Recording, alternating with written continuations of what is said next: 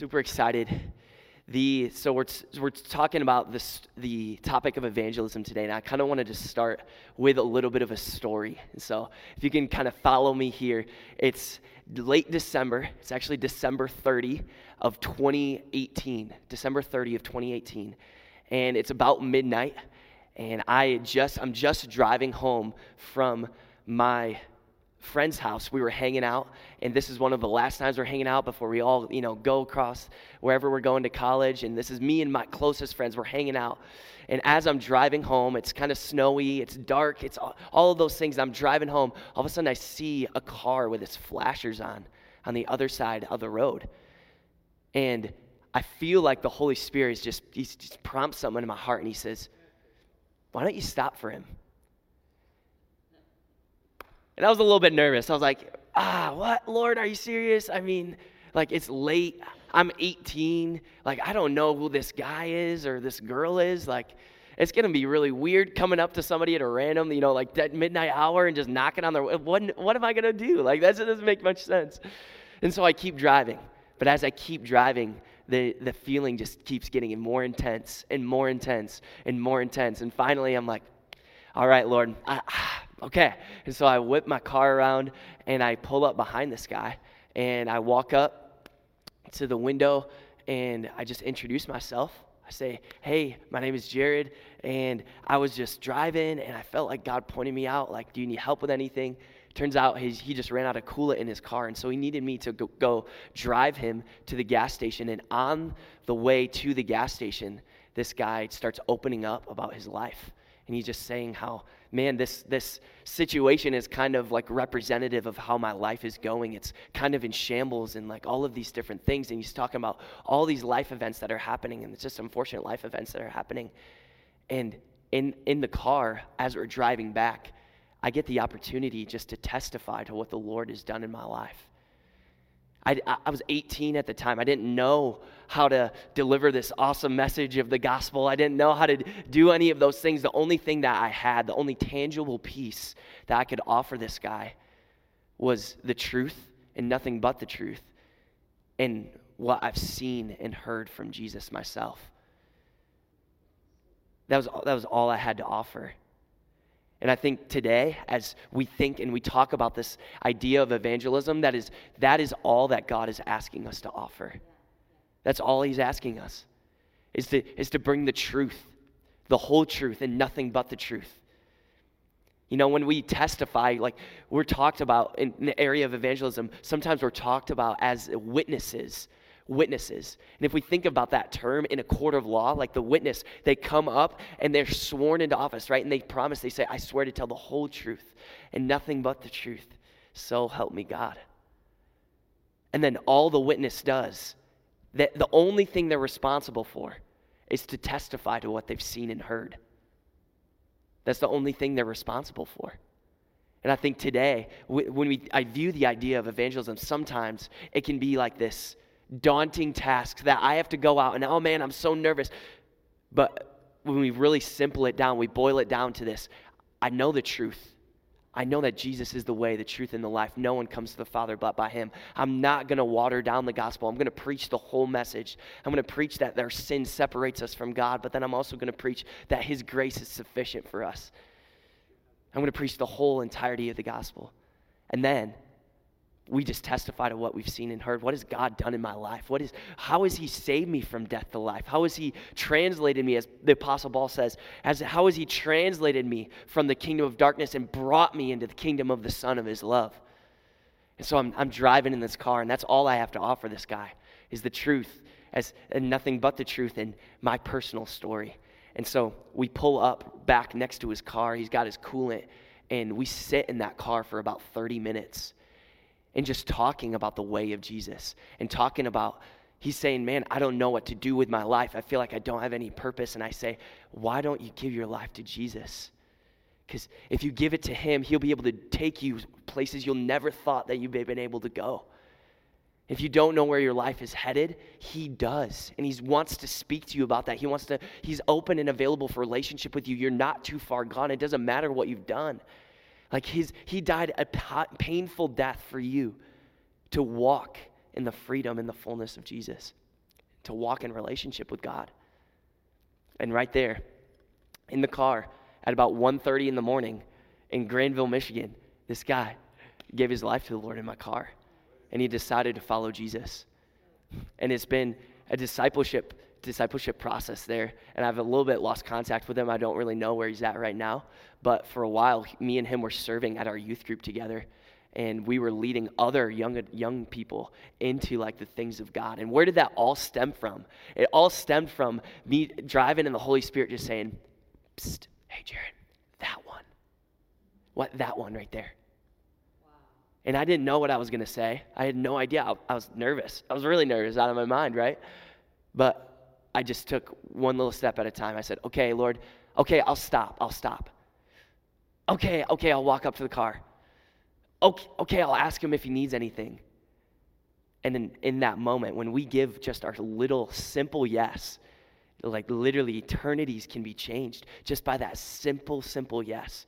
It doesn't have to be this like bold, like I followed the Lord so wholeheartedly and I was 100% confident and I was so full of faith. Like that was not me at that time. That was, I was like, "Lord, why does this always happen to me?" Like, and then going up to this person. But God took that and he said, "You know what? I can empower that by my Spirit and I can pour the grace on his life that he needs in order to go." I've heard it said that God is not waiting for us to be ready. He's not waiting for us to be more qualified. He's waiting for us to be willing. And if we're willing, then Jesus will make us qualified. His Spirit will give us everything that we need. So evangelism is simply talking about the one that you love. That's all it is. It's talking about the one that you love. And there's all throughout Scripture, we see this played out where Jesus was so secure in his identity before the Father, and that is what freed him up to pour himself out to all these other people. I think of Matthew 3, when it comes to John the Baptist, and everyone is looking to the Messiah. They're looking for the Messiah, and John the Baptist looks as this man comes walking by the Jordan River, and he says, "Behold, the man of God, or the Lamb of God, who takes away the sins of the world." And he gets baptized, and John himself is feeling unqualified in that moment. He says, "Who am I? You should be baptizing me, but now you're asking me to baptize you?" And Jesus says, "This must be done to fulfill all righteousness." Before Jesus had done anything, before he'd done one miracle, he approaches John in the waters of the Jordan. And as he goes down, he comes up. And as he comes up, the heavens open. And the Spirit of God descends on him like a dove, and everyone hears these words, "This is my beloved Son, with whom I am well pleased." And to be honest, for me, that's a hard picture. Because Jesus hadn't done anything for God yet. That's recorded in Scripture. He hadn't gone to heal a paralytic. He hadn't gone to open blind eyes. He hadn't even approached the cross yet. He hadn't even stepped into the fullness of his destiny to why God set him on the earth yet. And the Father looked down on him and said, "This right now, not in the future, right now, is my beloved Son, with whom I am well pleased." And I believe that it was that assurance, that security in his identity that freed him up to walk and to live his life outwardly, to live his life in a way that pointed people to God, to live a life of evangelism. And we see this kind of played out even in Luke 5. Luke 5, verse 16. You see this heart connection that Jesus carries and how he was so set on his relationship with the Father. And Jesus knew that, man, if I was going to do everything that God was calling me to do, if I was going to minister to the multitudes, if I was going to do any of these things, I have to be totally 100% secure in my relationship before the Father. I have to be secure in that. This is kind of a window into that conviction that Jesus carried. So Jesus just in Luke 5 verse 12 through 16, Jesus just cleanses a leper. So he just does this amazing miracle. Like this man had a skin disease, and a leper literally in that time period would have been so shunned from society. He was the outcast of the outcasts. Literally, when a leper would enter into the camp of the Israelites, everyone would shout, "Unclean, unclean," and they would point at him. And a lot of times he would be driven out, and sometimes even like stoned out, like out of the camp in order to get away because they didn't want the disease to spread. This person was so untouchable. And Jesus goes to the one who's seemingly untouchable, and he touches him. And he's healed.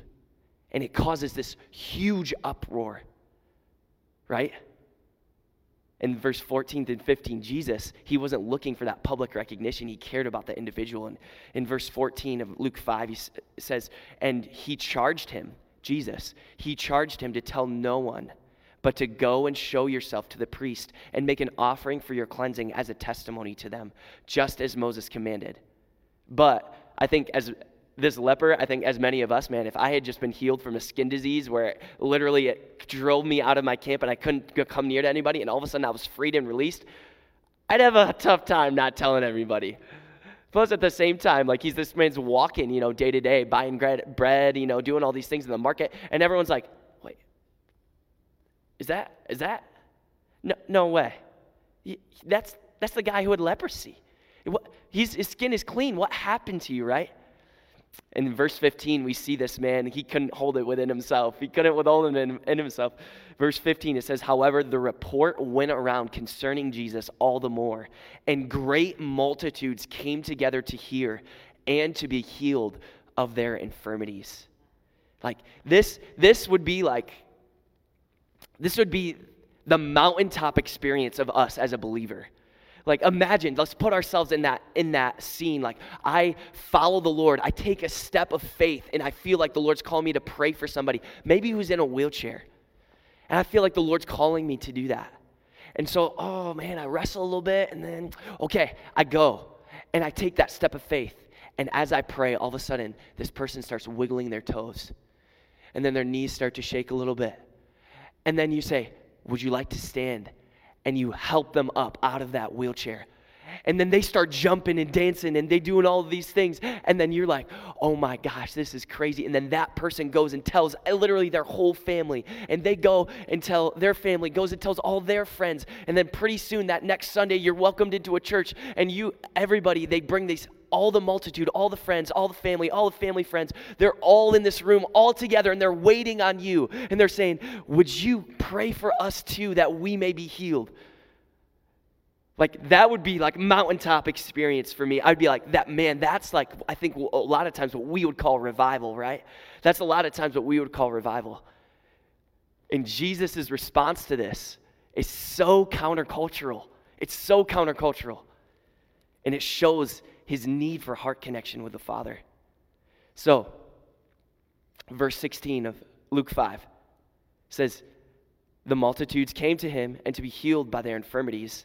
So, or other translations, they say because of this fact, because the multitudes gathered, he himself often withdrew into the wilderness to pray. Like the multitudes were gathered. There was such like an amazing opportunity for him to do things for God. Yet he was so convicted that he needed to have a heart connection with the Father himself that he said, I can never do enough good things for God that could replace my time spent with God. I can never do it. Jesus' heart was so set on not missing a relationship with God in doing all the things for God. And as we talk about evangelism, this might be a little bit different than where maybe you thought we were going, but I want us as a body of Christ, as a family, I want us to be centered on this idea that, man, relationship with God is first and foremost. It is. God is not looking for more performers on the earth. He's not looking for more people that can go and do all of these different things or even be used in some of these spiritual gift ways. He's looking for sons and daughters. He's looking for people who love him and then love others well. I think of Matthew 22, verse 37 through 39, where one of the teachers of the law approaches Jesus, and he basically is hoping to stump Jesus. And he says, "Teacher, what is the greatest commandment in all the law?" He's like, "I got him. That's it. How is he going to pinpoint one? If he chooses one, then I'm going to bring up another one." And then everyone's just going to see that man he doesn't really know. And he says, Jesus responds, and as he does, often leaves everybody in awe and wonder. And he says, the first and greatest commandment is to love the Lord your God with all your heart, soul, mind, and strength, and to love others as you love yourself. To love God, and to let him love you. And then from that place of security in our identity, just like Jesus, this is my beloved Son with whom I'm well pleased. And then from that moment forward, he started walking in the power of God and in the preaching, and all of his public works start coming to the surface, right? We are secure in our identity before the Father. We're so closely tied with him that we're so filled up that we can pour out to others from that place. We're so poured out. In this vein, in this avenue, this happened to me probably about a month ago. I was praying on my university campus. Me and my friends, we did an evangelism outreach on our university campus every Wednesday. And so we would go out for about an hour every Wednesday and just share the gospel with people and pray for people and just give the Spirit opportunity to lead us and guide us into different places. And man, the Lord, it's just amazing what God could do in 45 minutes, one time a week, on a Wednesday afternoon. Like when you just made yourself available, it was just crazy the amounts of things that happened. And so one of those times we were praying upstairs before we were sent to go out, and the people who were leading the evangelism outreach, they said, "You know what? I feel like we're supposed to stay a little bit longer today, because I feel like God has something for us before we go out." And so we're starting to pray, and I'm on my knees. I'm on my knees in this room, and I start praying and start crying out, and all of a sudden the Lord just reminds me of the place where I've been. He reminds me of how he saved me. He reminds me of the deep darkness that I was in before I knew Jesus, of all the depression and all the perversion that I was walking in, and all of the ways I was trying to find fulfillment and all these other avenues, but leaving purposeless. And I would literally go days at a time and ask myself, I knew life was happening, but I didn't feel like I was living it. And I was just lacked so much vision. And I was being reminded of the place where God had taken me from, and how he had translated me from that dark place and now to the relationship and the fullness of God that I have with him. And I was getting so joyful. I was getting so joyful in this little prayer closet on our campus. I was getting so joyful. I was down, and I literally just could not hold it in. I could not hold it in. And then all of a sudden, the Holy Spirit spoke to me, and he showed me this picture. We were praying right above a dining hall at my university's campus, and it was around lunchtime. And he showed me a picture of me standing on a chair in the dining hall and basically saying out loud everything that I just prayed to God, and just testifying about what he's done in my life. And I was like, all right, let's go. I was feeling unusually confident, and I was like, okay, let's go. So I walk down, I sit down, and I'm sitting there, and I'm like, okay, when's a good time to go? I don't know what to do. And as I look, I see people starting leaving just like they're done. And I get gripped with this, wow, there's people that are leaving. I don't want them to miss this. And so I stood up on the chair and just got everybody's attention. I just shared my testimony. That was it. Just what happened before I knew Jesus? How did I meet Jesus? And now what's happening after? That's literally all I shared. And it was so crazy. The Lord just filled me with so much joy as I was speaking. I was looking at all these people, and I didn't know most of them. And I was like, I feel like he saved me from death to life. He saved me from depression and brought me into joy. He did all of these things. And I'm just sharing all of this. And at the end of it, I say, and I'm going to be sitting here at this table for the next 15 minutes. And if this resonates with you at all, if you want to have a deeper conversation, come over and talk to me. And so I get down off the chair, and one person, after about 5 minutes comes over, and she basically was saying she was going through a really tough time, like a really big struggle with the Lord at that time. And she was teeter-tottering on like, man, I don't know if I want to continue like following God. And in that moment, she got connected with us. And 2 weeks later, she shows up to our worship gathering on our university's campus, and she gives her life to Jesus. And she's walking now in like relationship with God, and it's just crazy. Like when I met her that first day, when I was sitting across the table from her, and now when I look at her now, it's literally night and day difference. Like she was like, kind of shy and nervous and not really, and now she's like filled with so much boldness, and she's just filled with like this security of like who she is in Christ. And it's wild. Like when I sit here, I'm like, wow, Lord, like you have done a work in my life, and me sharing that work with other people is allowing you to work in their life as well. And I was telling one of my buddies this story the other day, and he goes, and I basically said to him, it took 3 to 5 minutes of intense discomfort. 3 to 5 minutes, that's what it cost me. It cost my reputation, that's what it cost. But 3 to 5 minutes of intense discomfort for me. But what is 3 to 5 minutes of intense discomfort in light of eternity? And this one girl who is walking and not knowing about the fullness of relationship with God is now stepping and taking consistent steps into relationship with Jesus.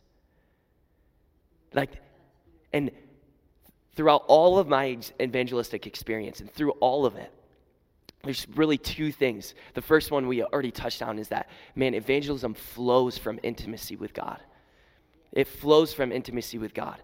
Man, I was in that prayer closet, and I was filled with so much joy, and I was being encountered by the Lord myself, and I was feeling his presence. And then from that place, I got to go authentically share that with other people. Evangelism flows from intimacy with Jesus. Number 2 is that the chance of success is worth the risk of embarrassment. That's what I've learned, is the chance of success is worth the risk of embarrassment. Because there's been other times in my life, in my evangelist experience, where I felt like God was calling me to go. And, oh man, this is funny. But one time I was a sophomore in high school, and I was at a worship gathering, and I felt like there was a couple up front that the Lord really wanted me to pray for. We were singing a song about the miracles of God, and I feel like God wanted to do a miracle in their life. And I feel like the specific word that God had given on my heart was that they had been struggling to have a child, and that the Lord was going to like heal them in that avenue. And so I walked up, and man, I was nervous to no end, like I'm just this little 16-year-old. These are adults, like all these different things. And so I walk up, and basically I share, and I say, hey, I just explained everything. I feel like God wants to do a miracle in your life, and are you guys struggling like to have kids? That's just kind of what I felt on my heart, like to ask you guys. And they both kind of they both got to look at each other a little bit, and then they're like, we have 3 healthy kids, and they're at home with a babysitter. And I was like, wow, that was really wrong. And I was a little bit embarrassed at that time. But even in that avenue, I said, well, do you mind if I pray for your kids then? And they said, sure.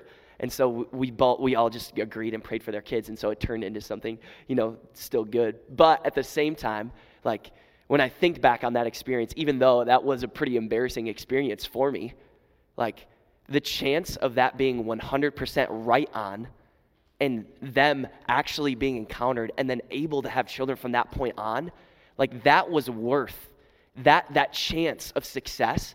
It was worth me looking like a little bit of a fool for a little bit, it was worth it. And so as we continue going, the rest of my time here today, I want to make this really, really practical. And so the rest of my time, I'm just going to go for 4 practical tips as we engage in spirit-led evangelism as we go forward from this place. And so the first tip that we have, and sometimes when we talk about testimonies of evangelism, and when, even as I'm sharing different things, like with that car testimony that I gave, where I drove by and I felt like God pointed out that car to me. God, sometimes you'll hear it, if you hear testimonies, this idea of highlighted. Like the Lord highlighted that car to me. And for a while, I was kind of confused. Like, what does that mean? I'd hear that in testimonies, and I'm like, is God like pulling out his Sharpie? Like, are you seeing like a neon yellow haze around this person? Or like what's going on? Like, do they have like a halo over their head? Or like, like what's going on? What does that mean? And I really started to look in Scripture, because, man, I wanted everything that I say and the way I share a testimony to be rooted in the Scripture. And so I was asking the Lord, like, okay, Lord, what is highlighted? Like, what does that mean when somebody sticks out to me from the crowd? When you're highlighting somebody to me, what does that mean? And I felt like he led me to look at the life of Jesus and how he ministered to other people. And in Matthew 9, I just want to read some of these like miracles that Jesus did and what caused him to step out in those miracles. So this is Matthew 9:35 through 38. It says, Jesus went through all the towns and villages, teaching in their synagogues, proclaiming the good news of the kingdom and healing every disease and sickness. And when he saw the crowds, he had compassion on them, because they were harassed and helpless like sheep without a shepherd. And then Mark 1, verse 40 through 42, it says, then a leper came to Jesus, begging on his knees, and he said, if you are willing, you can make me clean. Verse 41, moved with compassion, Jesus reached out his hand and touched the man. He said, I am willing, be clean. Matthew 14, verse 13 through 14 says, now when Jesus heard this, he withdrew from there into a boat to a desolate place by himself. But when the crowds heard it, they followed him on foot from the towns. And when he went ashore, he saw the great crowd, and he had compassion on them and healed their sick. And I feel like the Lord, in that moment, as I read through these stories of Jesus, as I look at the life of Jesus, the highlighted can be described as having a heart of compassion for somebody. And so what does that mean, having a heart of compassion? It's like, man, when I'm walking down the road, when I'm walking on my college campus, when I'm walking in Meyer, when I'm walking day by day, I see somebody, and for some reason, I have a usual amount of care for that person's spirit, soul, or body. When I see somebody in this different avenue, I have an unusual amount of care. Like, I walk by so many needy people every single day, right? I do. But why, when I walk into this place and I see this person, am I moved with a heart of compassion? I care for them. I see somebody in a wheelchair and I have a deep passion. I'm like, man, I just want them to stand up out of that thing. Or I want them to be pain-free. I hope that I don't want them to be given into depression or anything like that. And I have a heart of compassion for even random strangers like that are in and throughout my day. But the Lord also can give us hearts of compassion for the people that are in our life already. As we pray, as we're spending time with Jesus, the Lord might quicken somebody to us, and he'll give us a heart of compassion. Man, I haven't thought about my Uncle Joe in 9 years. Like, why is he coming up in my heart right now? Maybe it's because God's giving you a heart of compassion unto another step. And so when the second step kind of relates, so that was number one, moved with a heart of compassion. We want to be moved with a heart of compassion. And how do we know who to go to? We look for those people that the Lord is giving us that heart of compassion for. Number two is specifically related to like what I call stranger evangelism. Like, I don't know this person, but I feel like God is giving me a heart of compassion for this random person. And the question that I had for a long time, and I kind of wrestled with this as well, was how do I initiate conversation with that person? How do I start? Like, how do I do it? And just some helpful tips that I've learned as I've just been going and as I've been meeting people and had amazing encounters with random people is there's kind of like 3 sub-steps to this one. So how do I initiate conversation? The key is to introduce yourself and explain why you're talking with this person. So if I'm walking in Meyer and I feel like God is highlighting somebody to me, I'll walk over to them and I'll say, hi, excuse me, my name is Jared, introduce myself, And then I'll explain why I'm talking to them. Because a lot of times strangers don't really like being talked to by random people. That's just something I've learned. I tried for a while just to try to make small talk with all these people, right? And they were just their eyebrow got progressively higher on their forehead. They're like, who is this guy? Why are you talking to me? And then they oftentimes would wheel away. And I'm like, wait, no, dang it, But so introduce yourself and then explain. So I'll say, hi, my name is Jared. And I am a believer in Jesus. And as I was shopping today, I feel like God pointed you out to me because he loves you so much. Do you mind if I pray for you? Or do you mind if I share with you what I feel like God's placed on my heart? And then I introduce himself. I explain why I'm there. It really honors this person that I'm counting it. It loves them by doing this. It loves them really well because it places the ball in their court. You're saying, man, I'm not forcing anything on you right now. But this is an opportunity that's available for you if you want it. And would you be okay with me praying for you? And the amount of things that have happened in that vein has been awesome. And so introduce yourself. The third thing is just to simply follow the Holy Spirit. Because there's no form or model or formula to any of it, right? Just when we think we got it all figured out, then the Holy Spirit just throws a curveball in there, right? And so there's no form, there's no model to follow after. The only objective is to follow the Holy Spirit. So, man, we're moved with hearts of compassion. We introduce ourselves, or we explain maybe to that friend or family member why we're calling them, why we're doing all of those different things. And then third, we follow the Holy Spirit in an activation. And then the fourth thing is connection, building connection. And so when I talk with somebody, it's really helpful to stay in touch with them. And that connection piece could be, hey, why don't you come to church with me this Sunday? Hey, I'm involved in this awesome community. We have a Bible study. Went this such and such a time. I would love if you came. Maybe you're connecting via phone number. Maybe you're connecting via email, whatever it is. But giving this person an opportunity to be in more spaces where they could encounter the person and presence of Jesus. So those are our 4 steps, saying, man, I'm moved with a heart of compassion. I introduce and explain myself. And then I follow the Holy Spirit in activation. And then the 4th thing is I pursue deeper connection.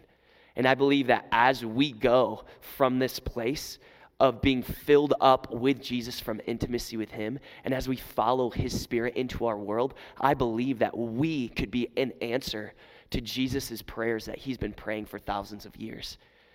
Jesus in Matthew 9, he says he looks out on the crowd and they're harassed and helpless like sheep without a shepherd. And he says, the harvest is truly plentiful, but the workers are few. Ask the Lord of the harvest to raise up more workers to be sent out into harvest field. And we, people of God, we have the opportunity to be an answer to Jesus' prayer that he's praying. We have an opportunity to be the hands and feet of Jesus in our everyday life. We have an opportunity to translate my finite life into eternal significance.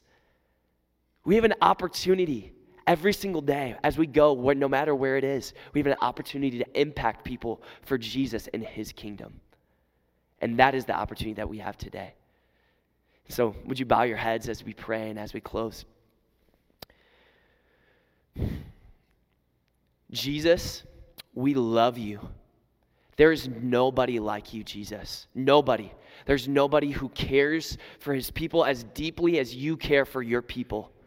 And Holy Spirit, I pray for every single person that's watching online. I pray for every single person that's in-house right now. In Jesus' name, I pray for a new level of your Holy Spirit. Lord, fill us up with boldness, God. I just echo the prayer in Acts 4, Jesus, where the disciples all came together and they said, grant your servants that with all boldness we may preach your word. Look on their threats and grant your servants with all boldness that we may preach your word. So Jesus, I pray for supernatural boldness this week, Jesus. Supernatural boldness, Lord God, to take practical steps, Lord God, faith-filled steps, even if we're nervous, God, even if we don't know how it's going to turn out, Jesus. Would we follow you and give you the step of faith, God? Would you give you the step of faith and make an opportunity for you to break into the lives of the people around us? Because, Lord, we are so thankful that we have a relationship with you. And, Lord, we pray that we would always stay in connection with you. Lord, that we would never lose our time with God by doing so many good things for you, Jesus. We pray that we would forever stay at your feet, God, that we would forever pursue deep relationship with you, God. Holy Spirit, I pray, Father, that you'd fill us up and give us power to be a witness. Lord, I love you and I praise you. It's in Jesus' name that we pray. Amen. Amen. Amen.